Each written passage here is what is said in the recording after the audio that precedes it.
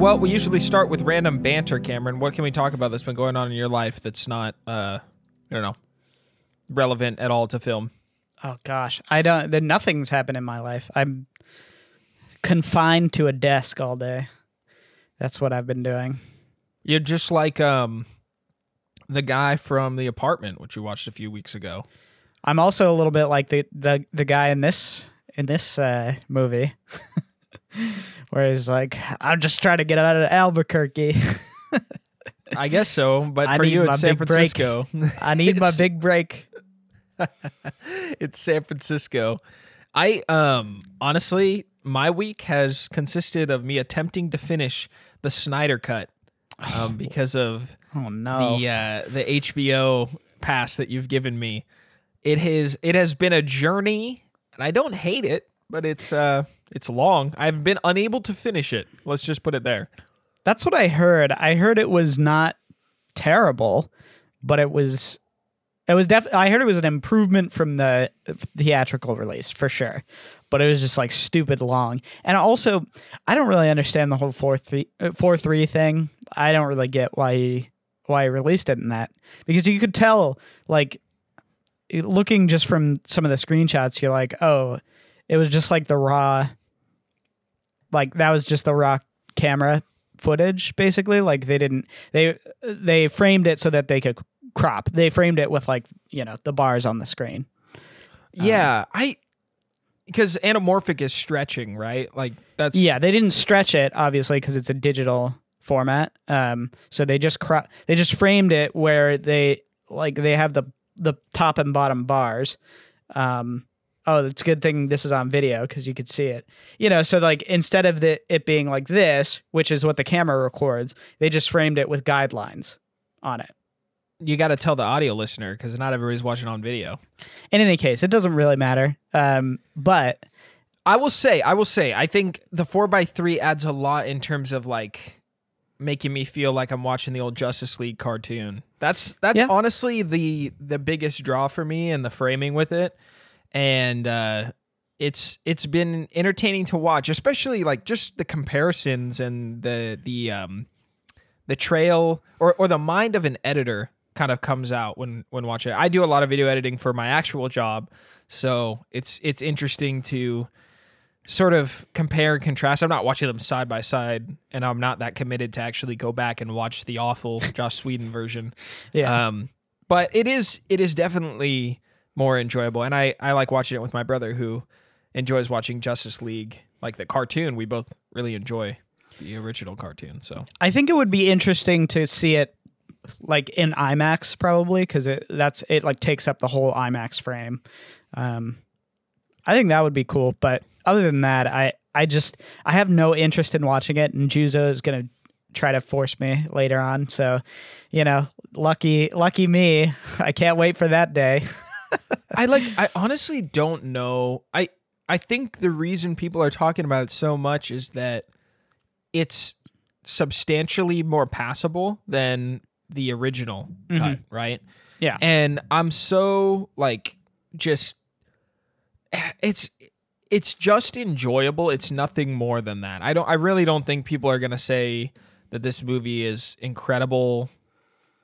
I don't know why. I think there's a toxic fan base around it. I don't know. I think it's getting a lot of attention because nothing like this has really happened in recent memory, I think. Like, I mean, I know there's a ton of different cuts of Blade Runner and things, but this is like a very different movie. Like, just in the way that the characters are presented and sort of I guess like at the end of the day, it's still a big guy trying to blow up the planet, but it's so much more enjoyable to have characters who seem like they have a consistent line of motivation, you know, like what more normal characters should have. So, yeah, not just like total nonsense that it was in Justice League. I absolutely hated that movie. Anyways, I don't want to talk about it anymore because it makes me sad. Hello and welcome to Cinema Spectator, a show where an expert and a casual movie fan watch movies in the cinematic canon. Today's film, we watched Ace in the Hole, directed by Billy Wilder, starring Kirk Douglas and Jan Sterling. My name is Cameron Tuttle, and I'm joined with Isaac Ransom. Isaac, how are you doing? I'm doing good. I'm on Team Juzo. Let's get Cameron to watch the Snyder Cut. Let's do it. Let's do a live stream or something. It's gonna happen. I'm gonna watch it eventually. Yeah, but I'm not looking forward to that day. Well, the story behind that actually is that Juzo, for all of the terrible DC movies, he didn't do it with the good one, which is Wonder Woman, the first one. But for all the terrible ones, he drags me to the movie theaters. And since this didn't come out, we could just have a shebang. I think it would be fun to live stream. I don't know if we're gonna get like taken down for it or something like that, but we'll do something around it. I think that'd be a good time. Or commentary. I think it would be fun because I'm sure we would make fun of it, or maybe not. Maybe we'd be interested. Who knows? Yeah. So I'm a casual. That's why I keep bringing up Justice League and not this black and white movie with actors I'm supposed to know. So yeah. Hello. Welcome to the show. It's good. I've been watching that. Cameron, what have you been watching this week? I have been watching absolutely nothing. I tried to think about it because I was like, man, I thought I saw something this week. Like I thought I watched something, and I realized I just didn't. We talked about the film that I watched, which is Nomadland. But I'm planning on going to see Minari on Saturday. And yeah, I think that'll be good. And that's kind of the last of the ones that I wanted to watch. I was thinking about watching Promising Young Woman, but I'm not sure if I'm going to be able to catch that. But yeah, in any case, what is the experience in the movie theaters? Because California is slowly but surely beginning to open up around COVID. I'm assuming you got to wear a mask unless you buy food, so everyone's buying food. Obviously. Yeah, it's actually not that bad. I mean, the last two movies that I saw were I saw them both actually around the time that they came back to. So like, The Father started playing in theaters, I think either the day before or that day that I went and saw it. And I saw Nomadland when it opened on Friday. For theatrical release. So yeah, it was supposed to be like, I mean, that's the biggest time that people are going to see the movies is like right around when they start, and there was like nobody. It was like me and 5 other people maybe in both of those screenings. And I got popcorn and just hung out. It was awesome because there's the worst thing about movie theaters is the other people. I guess I go to a pretty small theater, but what? Yeah, the people, they ruin it. Yeah. It's true, they do. I mean, it's true. Yeah. But if you're going to the theater right now, it's like it's a nice, pleasant, enjoyable experience because there's nobody else there.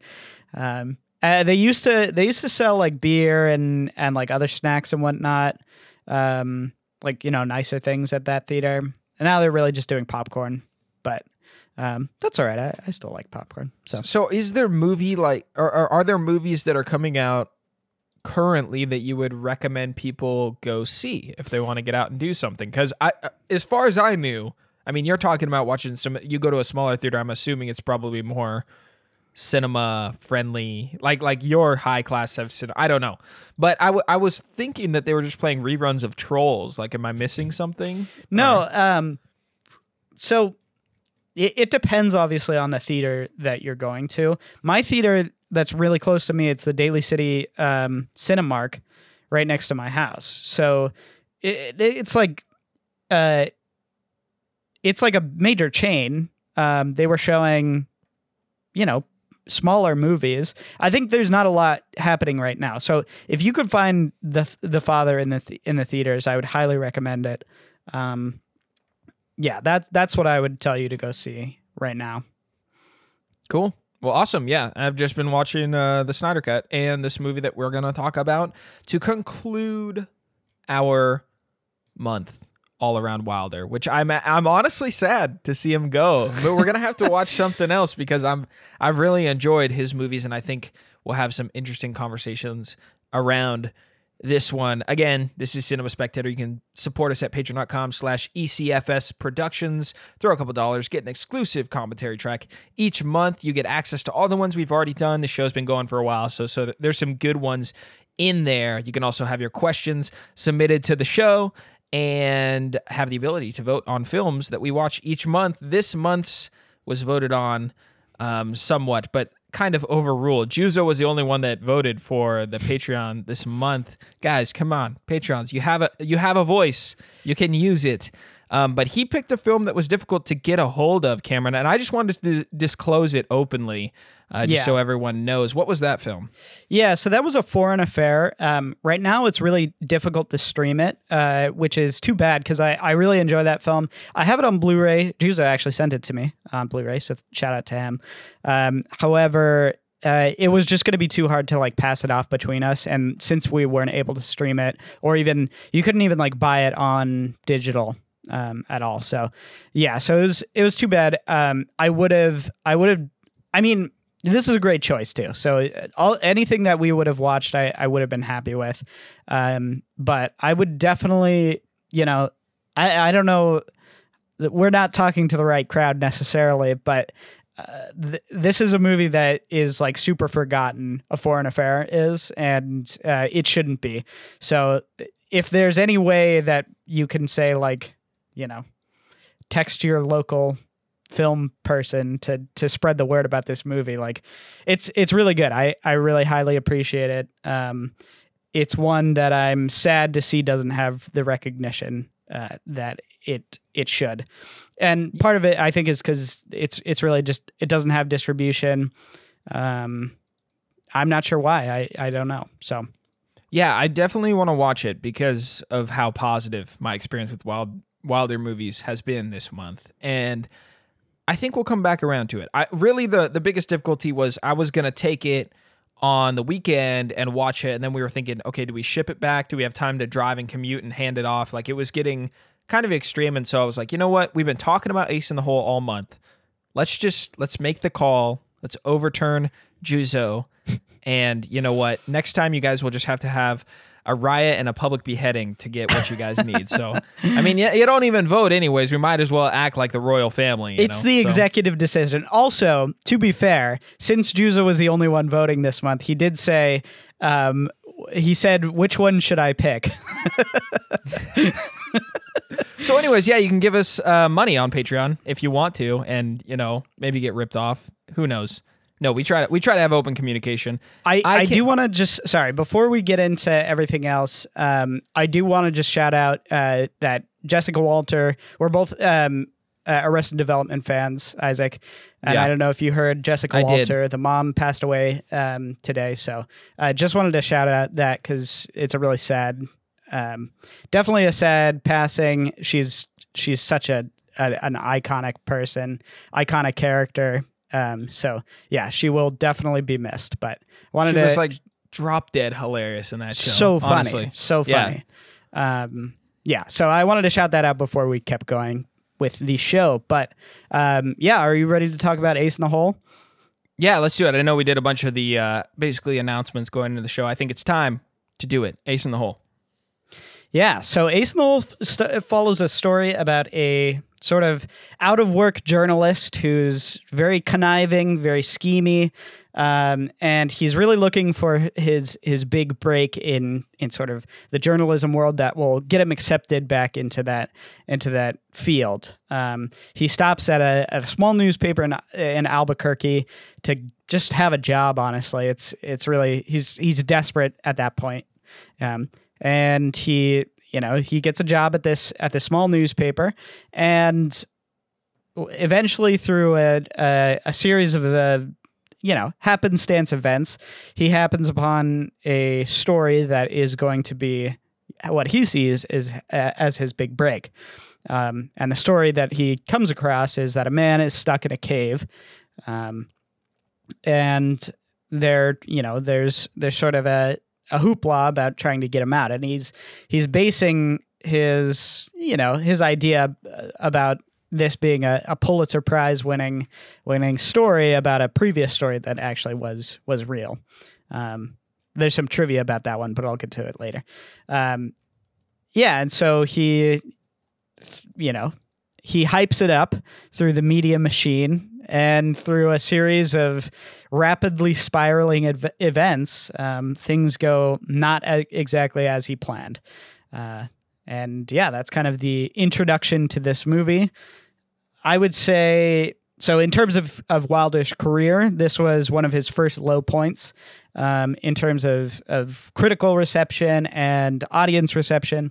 It was very much a hated movie at the time. He was coming right off the heels of Sunset Boulevard. He was still at Paramount, but after Sunset Boulevard, he kind of had bad blood with Paramount, with the studio. And part of it was that they felt like he was insulting them. They felt like he was insulting their legacy. And so this movie came out, but because it was such a success and such a hit, he was actually given a lot of freedom when it came to this movie in the production of it. Now, when this movie first came out, it completely flopped. People hated it. Got terrible critics' reviews. And Paramount tried to pivot, and without asking Wilder, they actually renamed this movie to The Big Carnival to try to draw audience support. And he was very insulted by that, obviously. But this was sort of part of this was like almost the height of the beef between him and the studios and Louis B. Mayer, and it was sort of this was like leading up to the big blowout moment, which happened actually at the next movie, Stalag 17. So, but this is Wilder right off of the heels of Sunset Boulevard. This is kind of him in his prime. So with that pretext, Isaac, let's just jump into the movie. What did you think? Yeah, it was great to sort of see the beginning of something that was disliked by Wilder. I mean, Sunset Boulevard is a well-known movie just in its name. I think a lot of people know the road and they recognize its iconic presence, whether or not they've seen it. So to sort of see a big budget follow-up was intriguing because of the context that I have and doing this show. I like Ace in the Hole. I don't think it's my favorite film that I've seen from Wilder, and I can kind of understand maybe how some people didn't enjoy it that much. But to its credit, I do think that the movie has these like deep and very like interesting ideas that the characters kind of throw out and just let linger, and they go out into what is happening around them. Some deep moral conundrums occur in this film, and I really enjoy how there's this playful banter between all the characters experiencing the events of this movie, right? I just continue to come back to how much or how excellent Wilder pushes the actors and characters to be on screen. It is so enjoyable to watch despite, maybe other flaws in the film. I think one of the things that really put me off for this movie from the beginning was sort of the setting. I don't know what it was, but I didn't expect it. And I don't think that that's wrong of Wilder to go in this direction, but it's a very strange, like Red Dead Redemption setting that, like, I don't know. There was just something off about it from the beginning. It reminded me of touches that I had seen in Bonnie and Clyde, which is a movie we watched towards the beginning of the show. It was just, I really think the big thing is that it's just not something you expect. And I'm not saying it's surprising in the way that Wilder does some of his other movies, but it's just, I came at it with the things that I knew about him, and even trying to put myself in the shoes of someone that had seen Sunset Boulevard, right? It feels like a movie in a distant land to a degree, but then it drops all these relevant, impactful ideas throughout it, and there's this kind of discomfort in it where it's like he's spitting truth, right? But it still feels far away in this strange sort of, I don't know, there's something mixed about it. Like, nothing about this movie felt homey, and there weren't a lot of characters that I had that thing where it was like, I know someone like that I've had a lot with other Wilder movies. It was more like, I understand these characters and they're well portrayed. It felt way more sterile, I think, instead of like heart piercing. But to its credit, like there are these incredible lines, like where Kirk Douglas's character is talking about, like, bad news is good news, like bad news sells the best, right? Or nobody, the whole thing about like nobody cares about a group, they all care about the individual. But it's not that they care about the individual, it's that he cares about the individual, right? Like there's all these little details that are like cementing the Wilder style, right? So I feel a tad conflicted on it because it's not a movie that I want to jump up and down and watch again. And I can almost understand why people have this disconnect with it.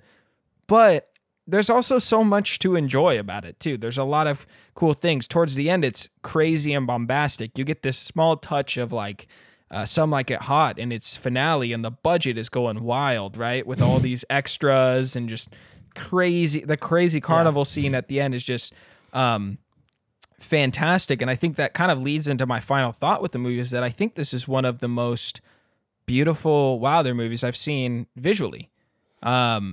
Yes, Sunset Boulevard has iconic, weird, cool stuff. The pool, I can't get out of my head, right? The apartment has this subtle style that sticks with you, where you'll never forget the office scene of him sitting, right? There's just this coolness about the office that I love, right? Or the apartment, sorry. And this movie has a like not fairy tale, but there's something that is kind of mystic about its setting and cinematography, from that like kind of crazy looking ruined cave, like there's just something like it makes my gut turn the same way that if you've played this game like Shadows of the Colossus does, where there's just something ancient and interesting about it. And all the shots are like composed around this abandoned like cave that's supposed to be linked to Native Americans, right? And then to see there are just like these very interesting shots of when Kirk Douglas is talking about bad news, right? And he's sitting in the car next to the photography kid that he's working with, right? He's talking to them and they're like, well, it's right when they get there. And he's like, let's go see what's going on. And the camera's on Kirk Douglas, and then the car peels off and it puts the cave like in the upper right of the screen as the car goes. I'm like, dude, this shot is great. Or there's that incredible scene after Kirk Douglas tells everyone to get out of the area, right? Where he's walking, the shot is from low, and you see all these people past him, and he's like kind of limping and going, and it's just this long shot on him. I'm like, this movie is just, it just looks great. Everything around that outdoor cave area to me is it's just, if it kind of feels like that liminal space, like I don't know, like you're drawn to it. I think that's kind of like unique for Wilder to do with a setting. I feel so conflicted about the setting because I'm not used to Wilder using the setting in such a like an interesting or almost alluring manner. Yeah, I'm a little all over the place on what I'm talking about, but yeah, it's interesting that you mentioned that because, one of my biggest hurdles with this movie, or sort of falling in love with this movie, because I do think it's really great, and I think it's definitely his most cynical movie, or at least one of them, and it's definitely one of his most like biting and dark, and like really it doesn't have a lot of humorous elements. It's really about sort of the darkness that is in humanity, and sort of it's definitely one of his most serious movies. And so I think for me that's one of the reasons why it's like it's a little tougher to get into this movie than it is for some of his other ones, I would say. But I actually love the setting. I think it's beautiful. It's like it's so desolate and like it feels like ravaged almost. And then when there's so many people, It's like full of life all of a sudden and like weirdly jovial, and it still feels like really haunting and very like depressing. And then at the end, there's just that shot of the dad. That is such a great shot, and it's so devastating. Yeah. And so I love the setting. I think it's one of the best aspects of the movie. For me, I want to touch on one of the things that we normally talk about, which is the characters. The characters in this movie are all extremely unlikable, which is a little bit different for Wilder, I would say. Most of his characters, even if they're villains or even if they're, people who are, people who shouldn't be looked up to, most of the time they're usually likable, or they usually have something that you kind of attach with. This movie really, I think, purposefully makes everybody the bad guy, makes everybody kind of the villain. The sheriff, Kirk Douglas's character, the wife. You don't even really like Mendoza, the guy who's stuck in the hole. You don't even really care about him all that much because well, I think purposefully, like, the movie doesn't get you connected to him as a character. Well, I don't know. Like, I found him pretty interesting to watch, I think. Like, everybody's interesting to watch, but basically there are no characters that you feel like you're on their side necessarily. I guess you are on the side of him in the cave. Yeah. I liked Leo's character. I felt like he was pretty sympathetic. I don't know. I think so. And even the doctor character that comes, I mean, he's a side character, but I agree with you. The main focused characters are quite unlikable. I didn't even think about that. That's a good point. Yeah. Extremely so. And what's funny about that is, because he's Billy Wilder, sometimes I don't really like that in movies where all the characters are unlikable, or where all the characters are sort of, you're not rooting for them. It works rarely in movies because I feel like you have to attach yourself to a character. You have to find yourself rooting for someone. Usually, there are definitely exceptions to that. But in this movie, I think it's such a testament to his writing and to his work as someone who understands people and understands characters that even though you really despise Chuck, you really despise Kirk Douglas's character, you're totally on board for the rest of the movie. Like, you want to see where it plays out. You want to see how far he takes it, how far it goes. As much as I think Lorraine is probably it might be Wilder's like least attractive female character. Not just because, well, I think Jan Sterling is attractive in the movie, but like just as a person, she's so disgusting. She's just such a terrible person. And he makes that point over and over again. And at the, sort of by the end, you feel like, oh man, she's just the worst. And I don't know. I find it so interesting that he's able to keep that balance of, like, usually when you have a cast of characters that you hate, you're not invested in where the story goes. You're not invested in where things end up. But you didn't even realize that you hated most of the characters when, you did. Like, you didn't even make a note that it was something that he was doing. But yeah, I think for me, it's one of the strengths of the movie, because it definitely shows how good Wilder is. But at the same time, it's a little bit exhausting by the end, I would say.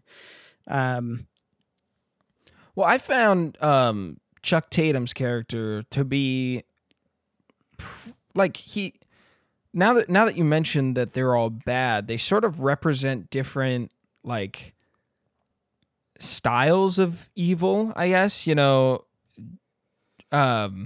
Sterling's character is kind of greedy and driven by that, where like the sheriff is very like power hungry, like wants everybody to like him. He's going for that re-election. He's corrupt, right?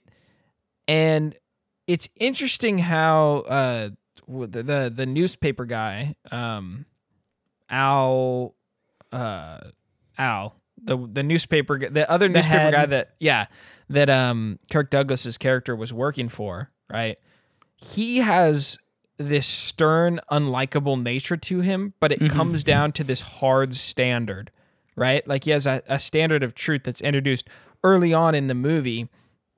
And I loved, while there's attention to detail, I noticed it right away where Chuck Tatum compliments the newspaper head about how he wears belt and suspenders, and like that continues to come back and around, but he's wearing belt and suspenders at the beginning of the movie, right? And eventually he throws his suspenders away. And I found that Chuck Tatum's character is not like held to those standards, but he is held to one standard that he repeats constantly.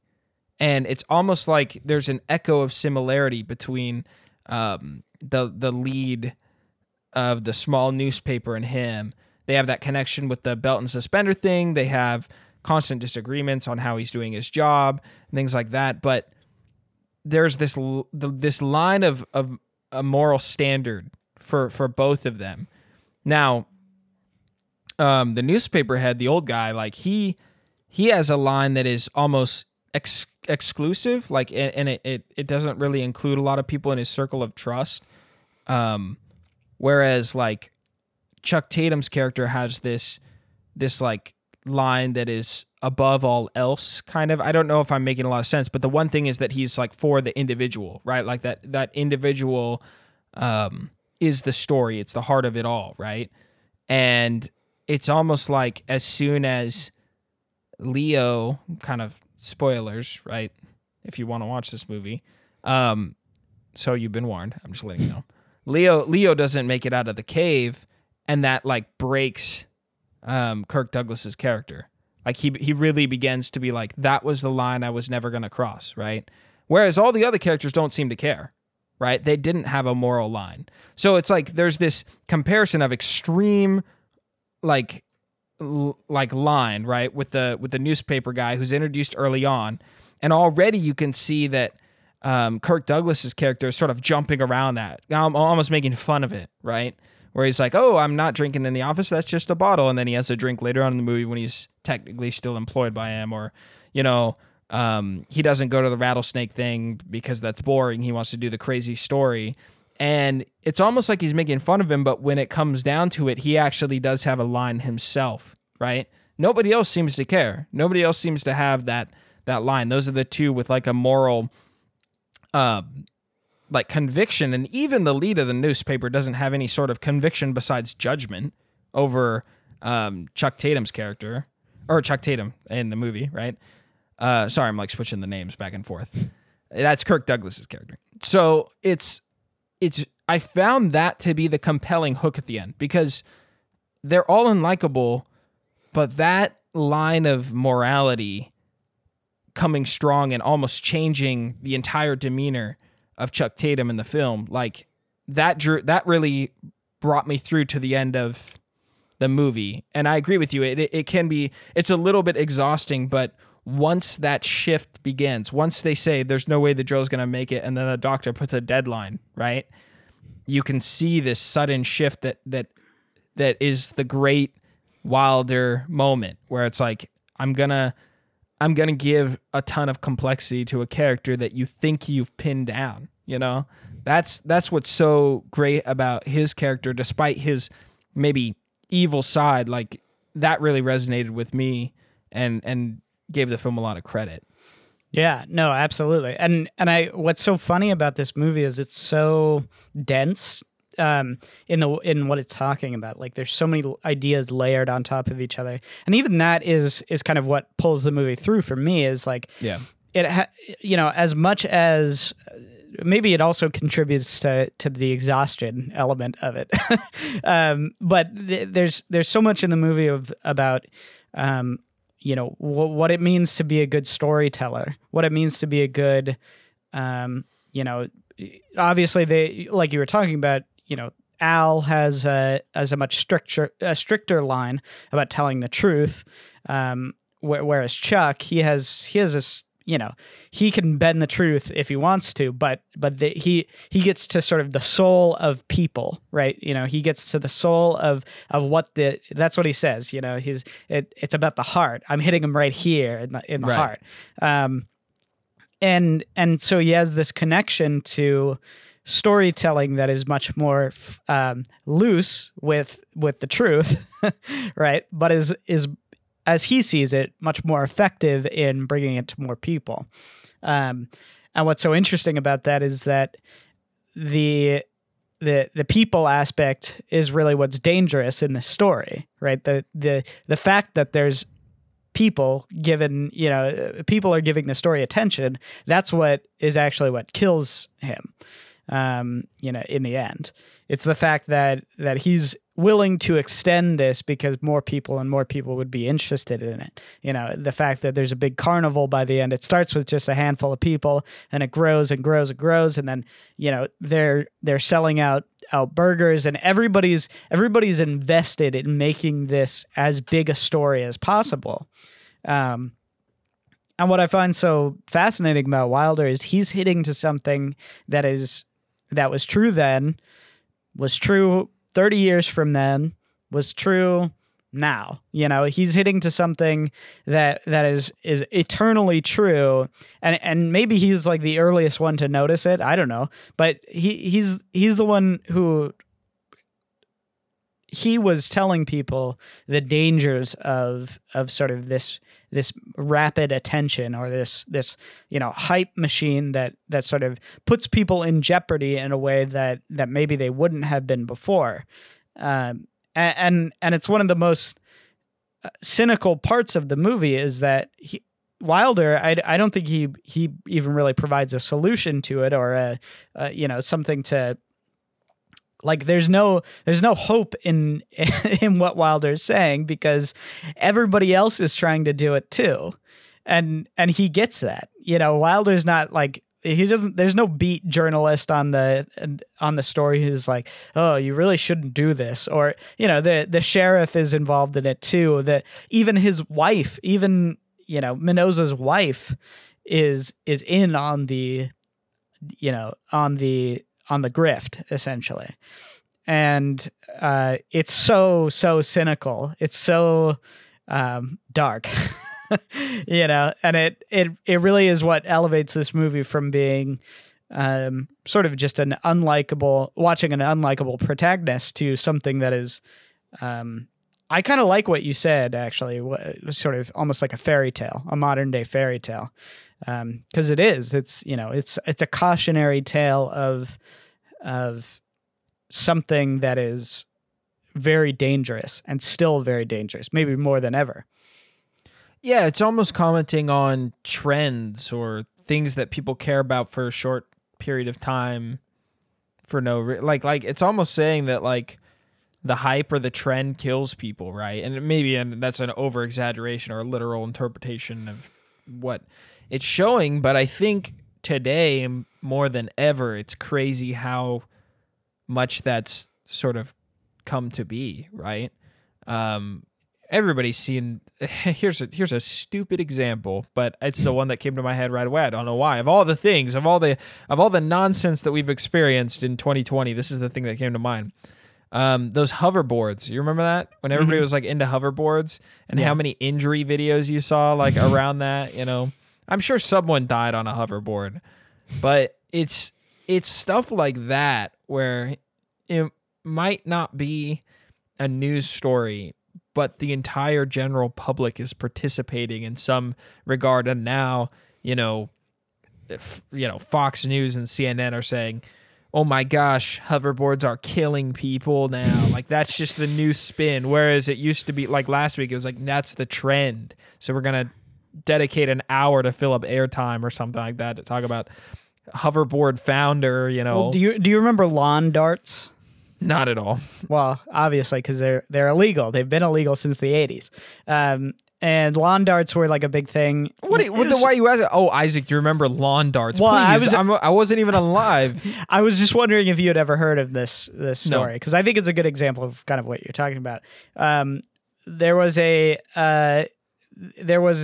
So lawn darts are basically just like, they're darts. They're just giant darts that you throw in the grass, in like hoops. You put the hoops on the ground, you throw a metal dart in the grass, right? Who thought of this? This sounds like a terrible idea. Were they big? Yeah, they were big.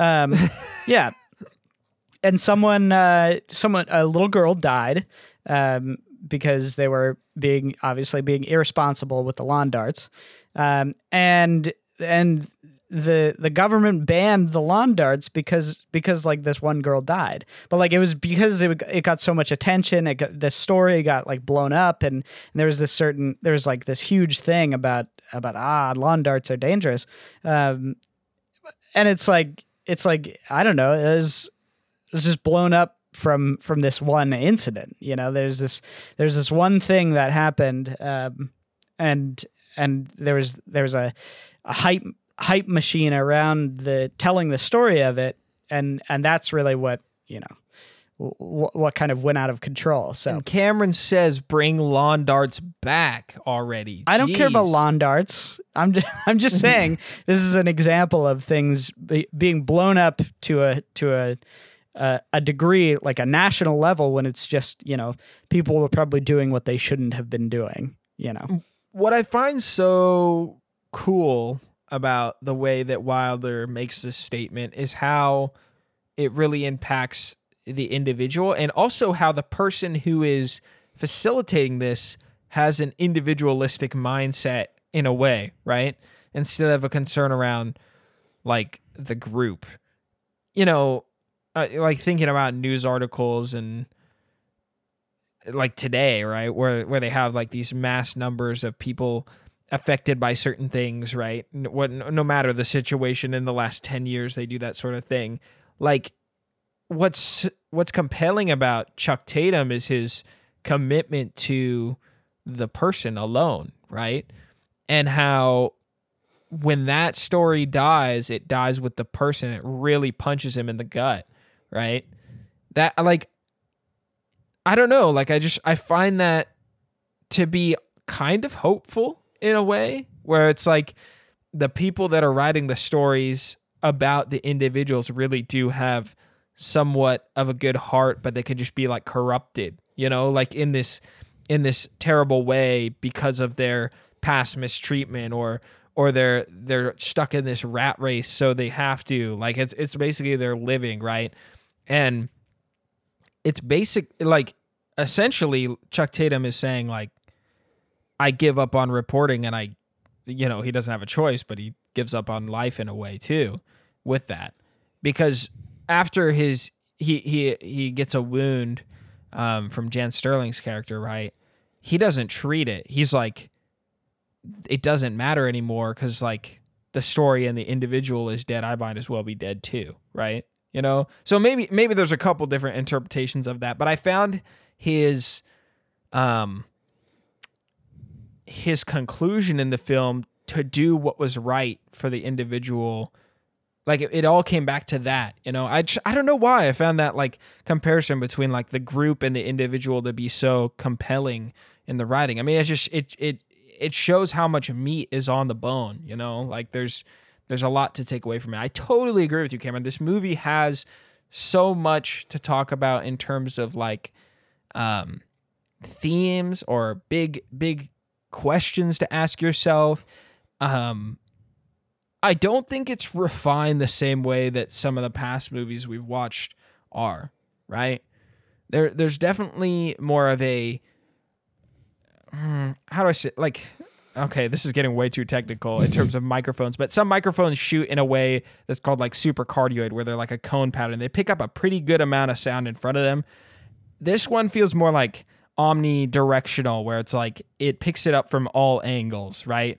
Where it's like it's really just pulling from all these different places, and you can take what you want and think what you want. And I think that's where maybe an audience member gets a mixed feeling, or a feeling of like you can really take what you want from it in a way and pull from what you think. It's a little bit wider than what Wilder usually does compared to his like more condensed approach, I think.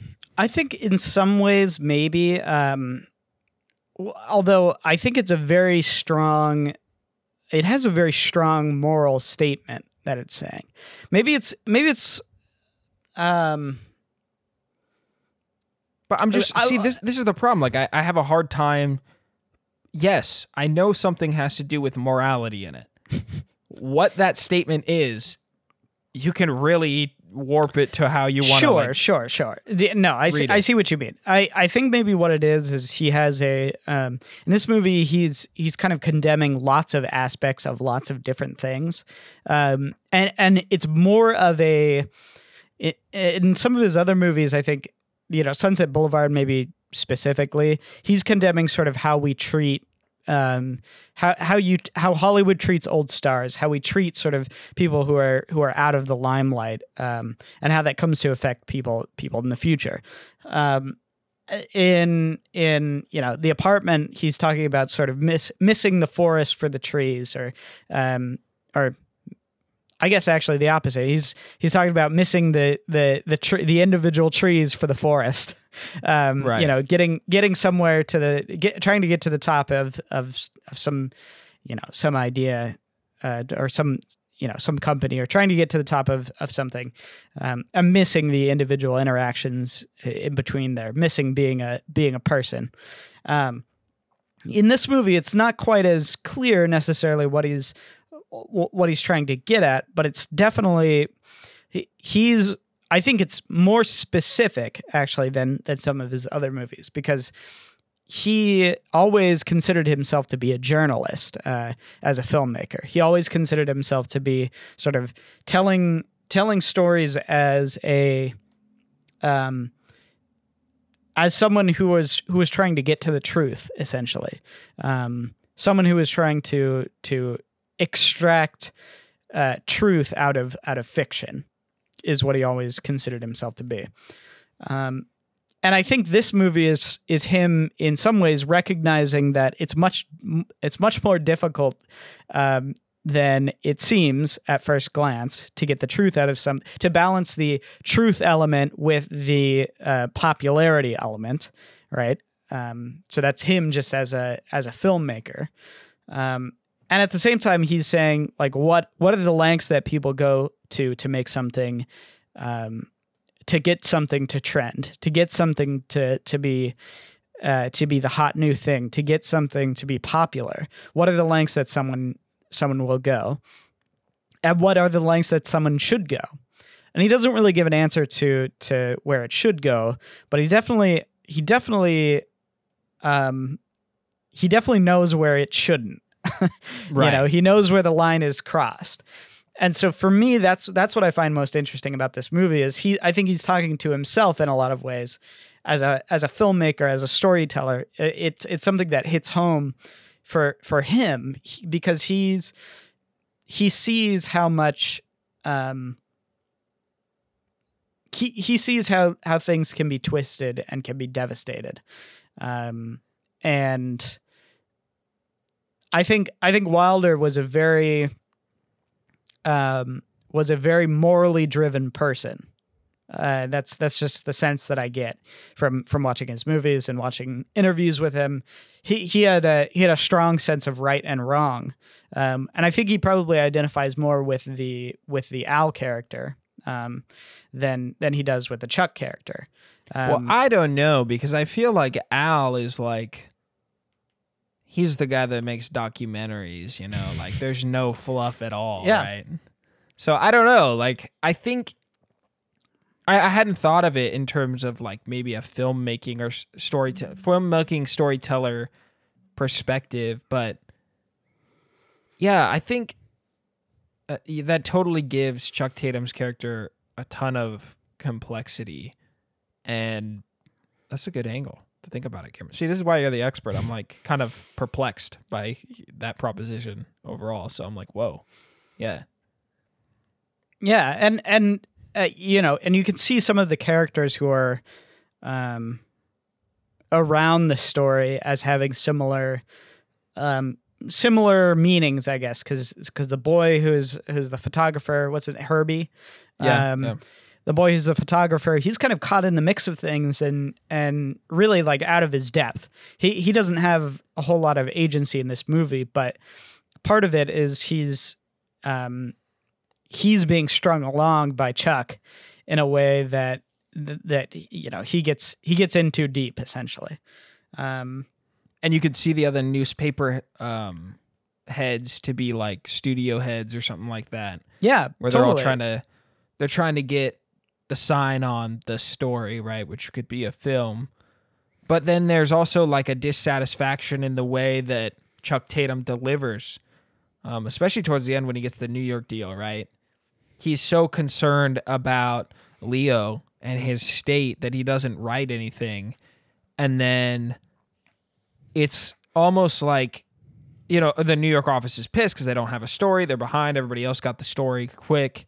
And then when Chuck tries to tell the truth, which is like, it's my fault that he's dead. I'm a murderer. Reporter gone insane for a story. No one wants to hear that.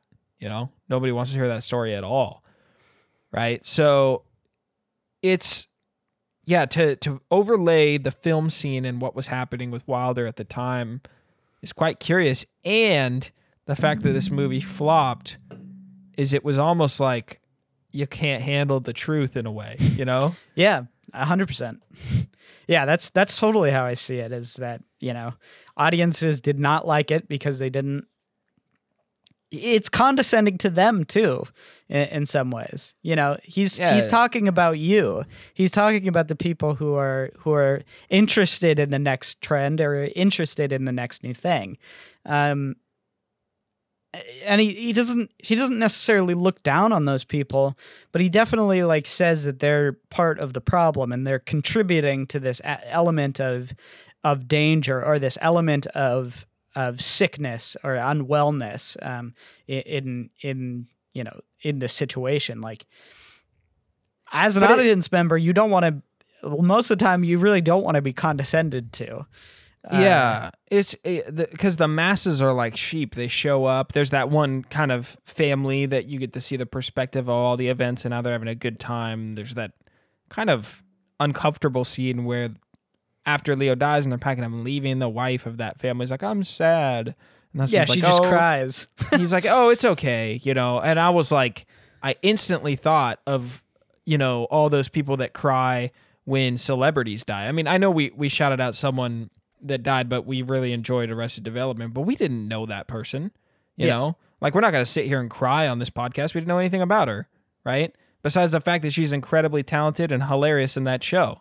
And so it's like, some people go to great lengths to be like, oh my goodness, I need to be at the funeral. Like, I'm devastated. And I'm like, you didn't even talk to that person once, you know? Like, that I felt like this gut turning inside of me, whereas, you know, the only reason I bring this up is because my girlfriend Juliana is just an incredibly empathetic person, and has an extremely authentic heart too. So like when people die and that are famous, and even if she has like the smallest ounce of, you know, connection or any sort of impact, she becomes super sad. She feels deeply moved by it, right? And I just sit there kind of like a jerk, and I'm like, why? Like, you didn't even know that person, you know? It's terrible, but it's true. I always say that, and she gets mad at me. But like I saw that scene play out with the family, where like the wife starts crying and the husband's like, it'll be okay, you know? And it's just like, ooh, like I didn't like seeing that, you know what I mean? Because I didn't know it. It felt wrong, you know. It was like it was pointing the finger at me a little bit, and I was like, "That's powerful, you know. Give it to me." I appreciate like people calling out the truth in those moments, right? But there, I was also gonna point out the scene. There's that moment where the miner talks about, well, why are you guys using the drill? Right? Yeah. The skeptic. That is such a tense moment, you know, because he's like really putting Tatum's character on in the moment. Like the radio host is like, what do you mean? Like they could do it a different way. What do you mean they could have saved this guy fast all of a sudden? And they shut him down quick. People are like, the sheep are quick to take tension away, where this one lady's like, I got stuck in an elevator once, you know. It's suddenly like, yeah, it's well done, and it kind of to overlay the scene of Hollywood around that. Yeah. Cameron, you are an expert, dude. Wow. Well, yeah, I would say, you know, just to kind of close out the talk of this movie, there's a couple just like minor trivia things that I wanted to bring up. One was that this was somewhat based on a real story. So it was about they mention it in the script. It's called the Floyd Collins story. And actually, when this film came out, there was a lawsuit that that came out after this film, and it was basically, there's an actor who owned the rights to the story of Floyd Collins stuck in a cave, and he sued. His name was Victor Desney. He sued Billy Wilder for copyright infringement, and won.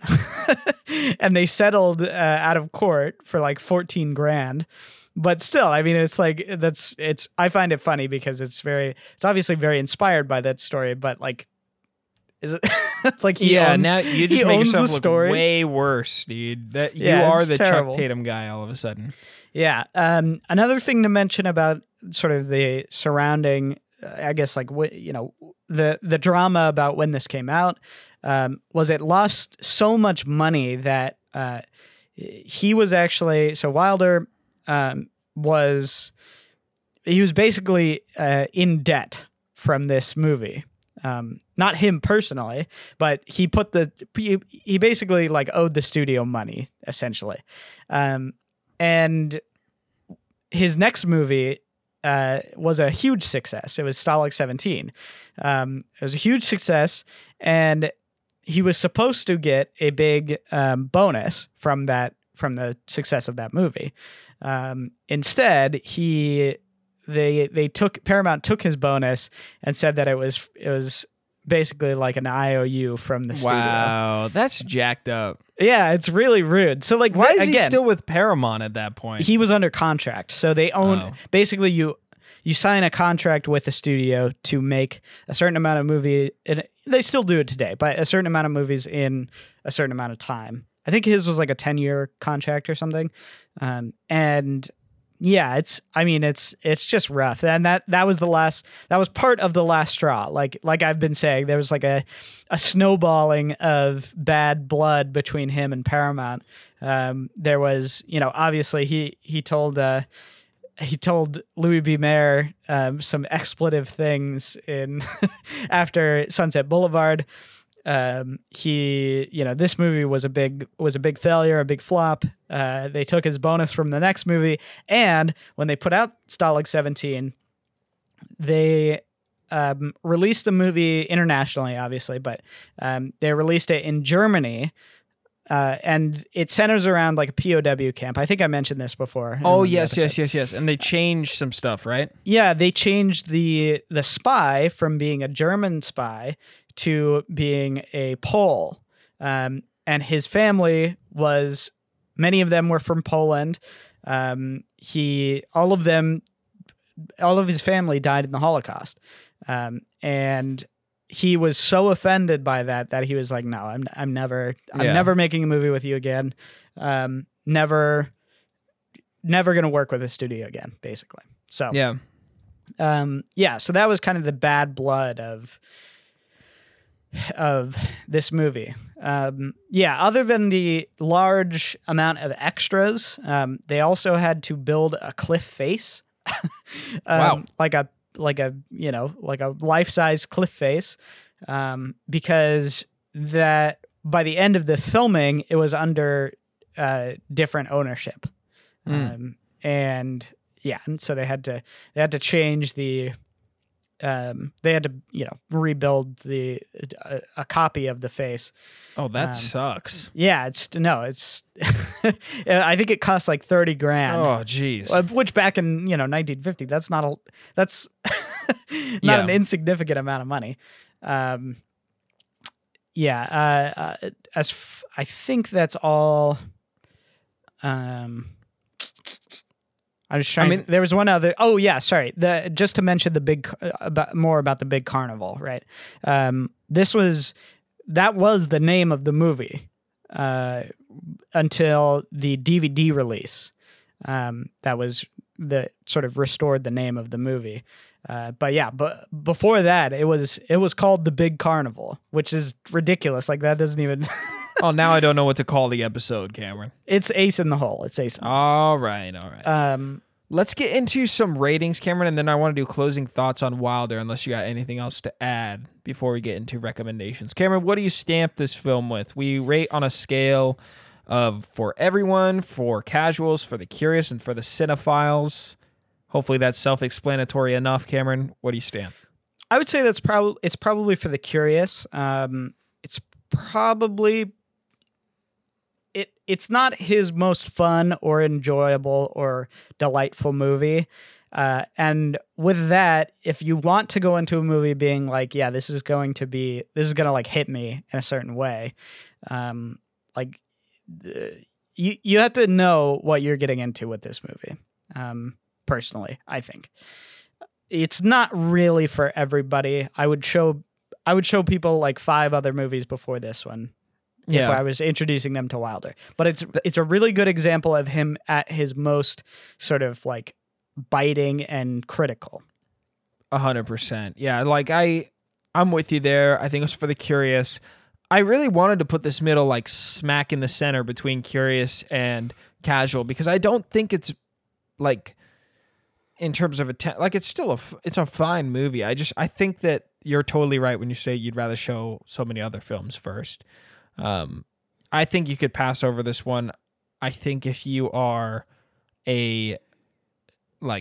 just really into Wilder, you got to see it. You got to see what it's all about. And I think with Cameron's context around his experience with studios and all that stuff, like it brings a new light. I'm kind of wowed in this episode just talking to you about it. I'm like, oh yeah, whoa. I'm taken back. I don't know how I missed that. So.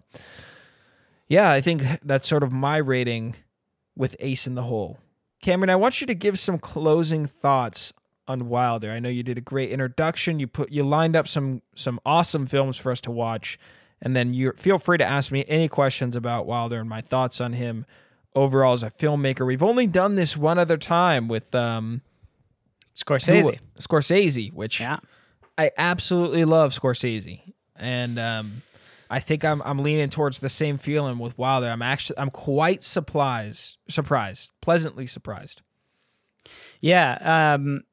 Closing thoughts about Wilder. I don't really have too many other than the stuff that I've already talked about because I think his movies speak for themselves. I will just say, as we're closing out this month, he really had a bad last few years in terms of his filmmaking and personally just in his life too. His partner, his writing partner, I.A.L. Diamond, he passed away from cancer, and he actually didn't tell Wilder that he had cancer until he was on his deathbed.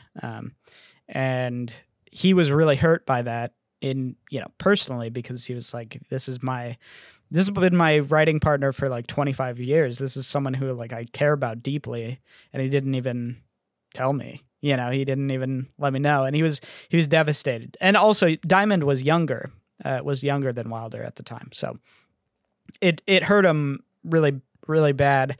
In his last couple of years, he made really not that many movies. His last movie was called Buddy Buddy. It was also starring Jack Lemmon. I actually haven't seen Buddy Buddy, but I hear it's really not very good. It definitely has a reputation for being sort of his worst movie.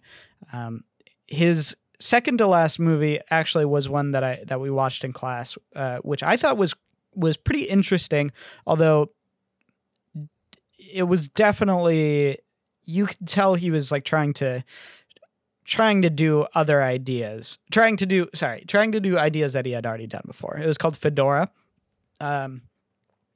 And yeah, apparently it was, filming was a complete disaster. He was super grumpy the whole time. He was very, very, at that point it was like past his prime, and everybody saw him as sort of the old guard, the old fuddy-duddy.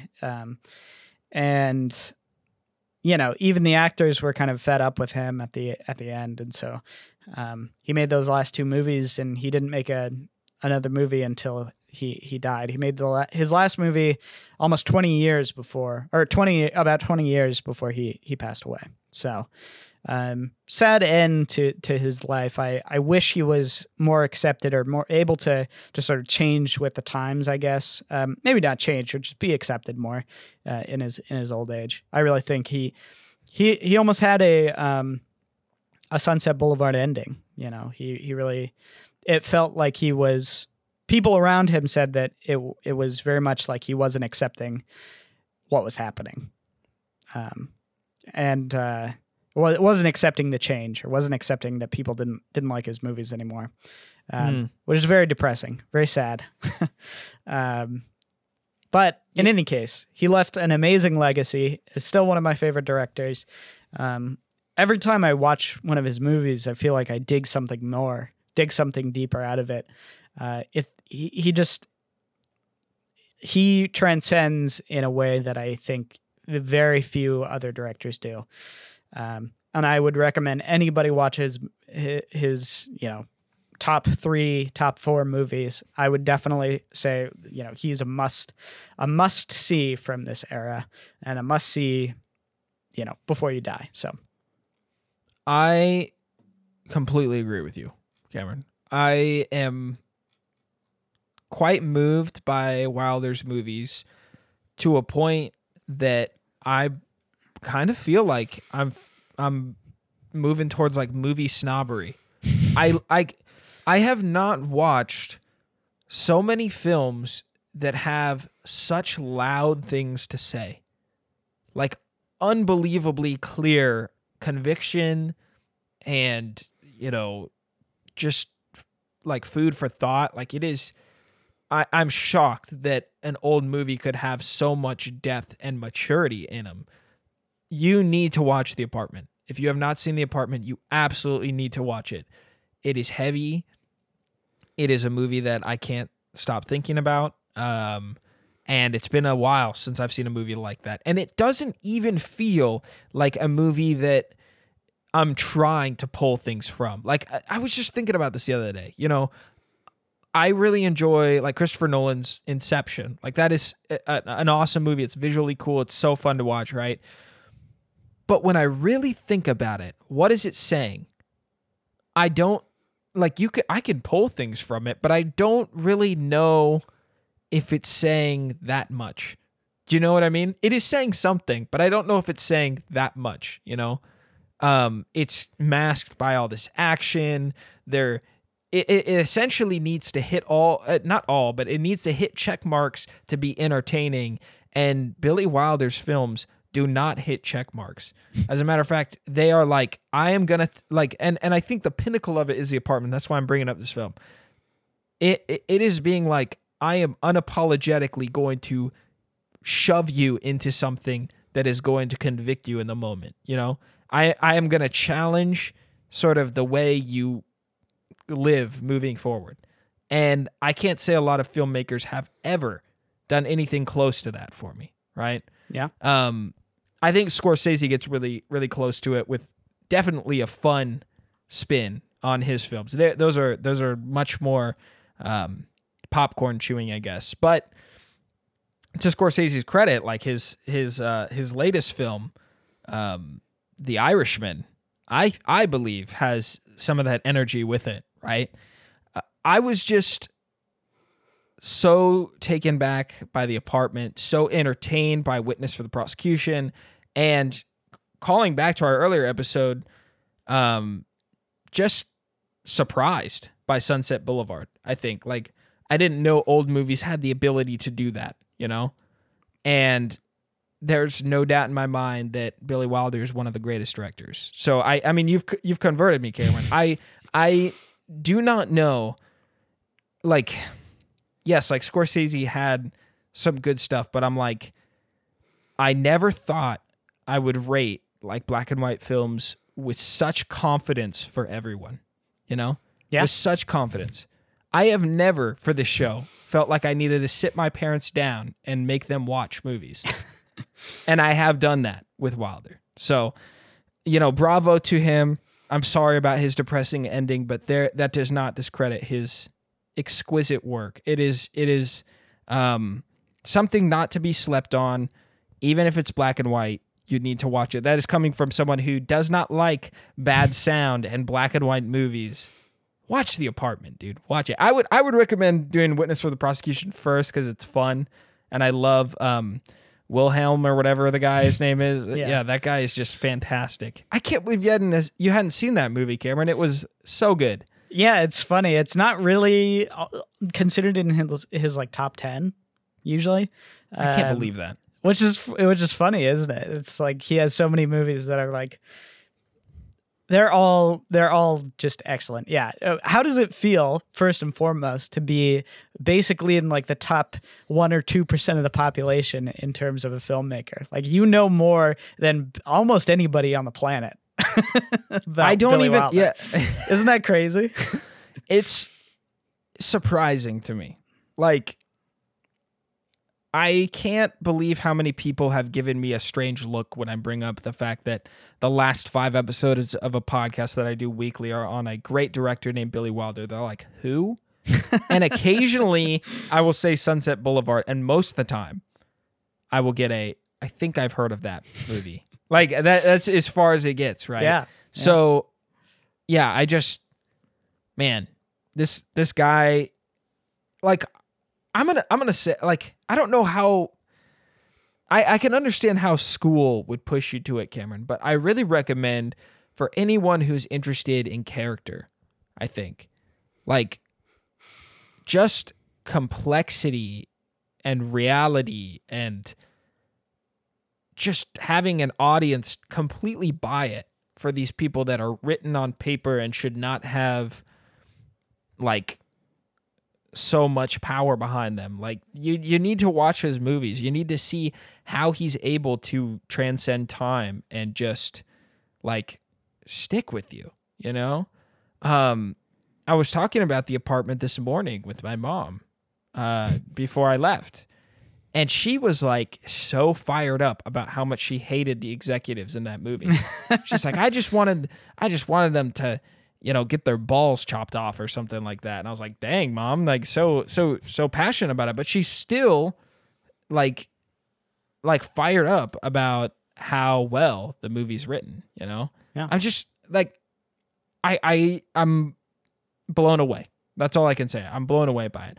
I don't think Ace in the Hole is the movie that everyone needs to see. I think you said it well, Cameron. But there's too many good ones that I've been a part of viewing that I'm just like, I can't ignore it anymore. Like, he's won me over on black and white films. Just curse you, Cameron. Curse you is what I say. I'm glad, because, you know, it took this long into the podcast, but it happened eventually. Now you won't give me a hard time. Yeah. And we've watched a lot of good black and white films, I think. So yeah, I agree. I think one of my favorite things about watching black and white films is how shocked older people look when they walk in and you're watching a black and white film. That's probably the most entertaining experience for me. Like, Juliana's dad has walked in multiple times and he's like, is that Kirk Douglas? Like, he's just so, he's like, what are you guys watching? Like, he was so, like, interested. Like, why are you watching this? You know, I was like, yeah. something I got to watch for the podcast, you know? And he was like, oh. And then he just goes on and on about Kirk Douglas, and I don't even know who he is. So, well, we will have to watch Paths of Glory at one point. I think we'll definitely do a Kubrick deep dive. But yeah, Paths of Glory is basic. I think that's Kirk Douglas's best role. But this was actually his breakout role. I just wanted to mention that before we leave. It was like his first big. I mean, he was in stuff before this, obviously, but it was his like first gig as the leading man. So, yeah, it was good. Yeah, very convincing, and you could tell he's got that actor energy. Totally. So, yeah. Well, I think that pretty much wraps it up for this episode. I'm sad to see Wilder go, but I'm sure we're gonna watch another one of his films eventually. I do want to see Foreign Affair. Yeah. So, we'll have to figure that out. Maybe we'll have to buy another copy or something like that. Yeah. Well, next month we decided we are going to do sci-fi movies. It's going to be a lot of fun. Oh, yes. We're going to start maybe at the beginning and go up to now. I'd like to do so maybe I'll have the vote be like modern movies, modern sci-fi. Could be fun. I think there's a lot there. There's a lot to squeeze out of sci-fi. And I think it'll just be fun. It'll be a fun topic. I know we already covered The Thing, so don't get upset if we don't have that on the list. And A Thing from Another World, which is probably a retro one. I really want to see some good like black and white alien movies or something like that. Like it's got to be in there, Cameron. Yeah, we'll see. Because I'm thinking about. Well, I don't know. I don't want to spoil it, but yeah, we'll talk about it. To our voting patrons, I want you to know I have not seen Annihilation. And I have not seen Arrival, and I don't think I've seen District 9. So you see Blade Runner 2049? Of course I've seen that, yes. Oh, that's great. That's a great movie. Is that really... I guess it is considered sci-fi. I'm thinking totally. Aliens right now. I'm like stuck in alien stuff. So, yeah, no, I saw Blade Runner 2049. That would be an interesting episode. We'll let the patrons decide for the final one. I'm excited to get into Sci-Fi Month with you, Cameron. I think we're gonna get away from deep meanings and powerful things and into strange, obscure, existential thought. And what does this mean? Or am I really just referencing the Cold War? Who knows? So yeah. All right. Well, I'm looking forward to that, guys. We post every Monday. We appreciate your support. Tell friends and family. Give us a rating on iTunes. All the good stuff. Patreon.com/ECFS Productions if you want to support us. And we post here every Monday, and the video version is late most of the time because of my awful schedule and content creating. So come back next Monday. We'll post on all the good platforms like Spotify and iTunes, but iTunes is where the ratings break the algorithm. So help us break the algorithm and subscribe to us at ECFS Productions on YouTube. I'm done shilling, Juzo. Do not scream into your radio set. He doesn't like that you shill twice. It is what it is, man. As you can tell, we're covered in money. That's why I shill every time, right? Just fantastically rich. It's called engagement. I'm growing a passive income multimedia network. whatever those pyramid scheme people say. A bunch of bull crap. All right, well, we'll close it on that. And we'll see you next Monday. Cinema Spectator is an ECFS Productions podcast executive produced by Darren O'Neill. If you want your name read in the credits of the show, you can check us out at patreon.com/ECFS Productions to achieve this status. Thank you, Darren, for the support, and for the rest of you, we appreciate your support as well. Have a good one.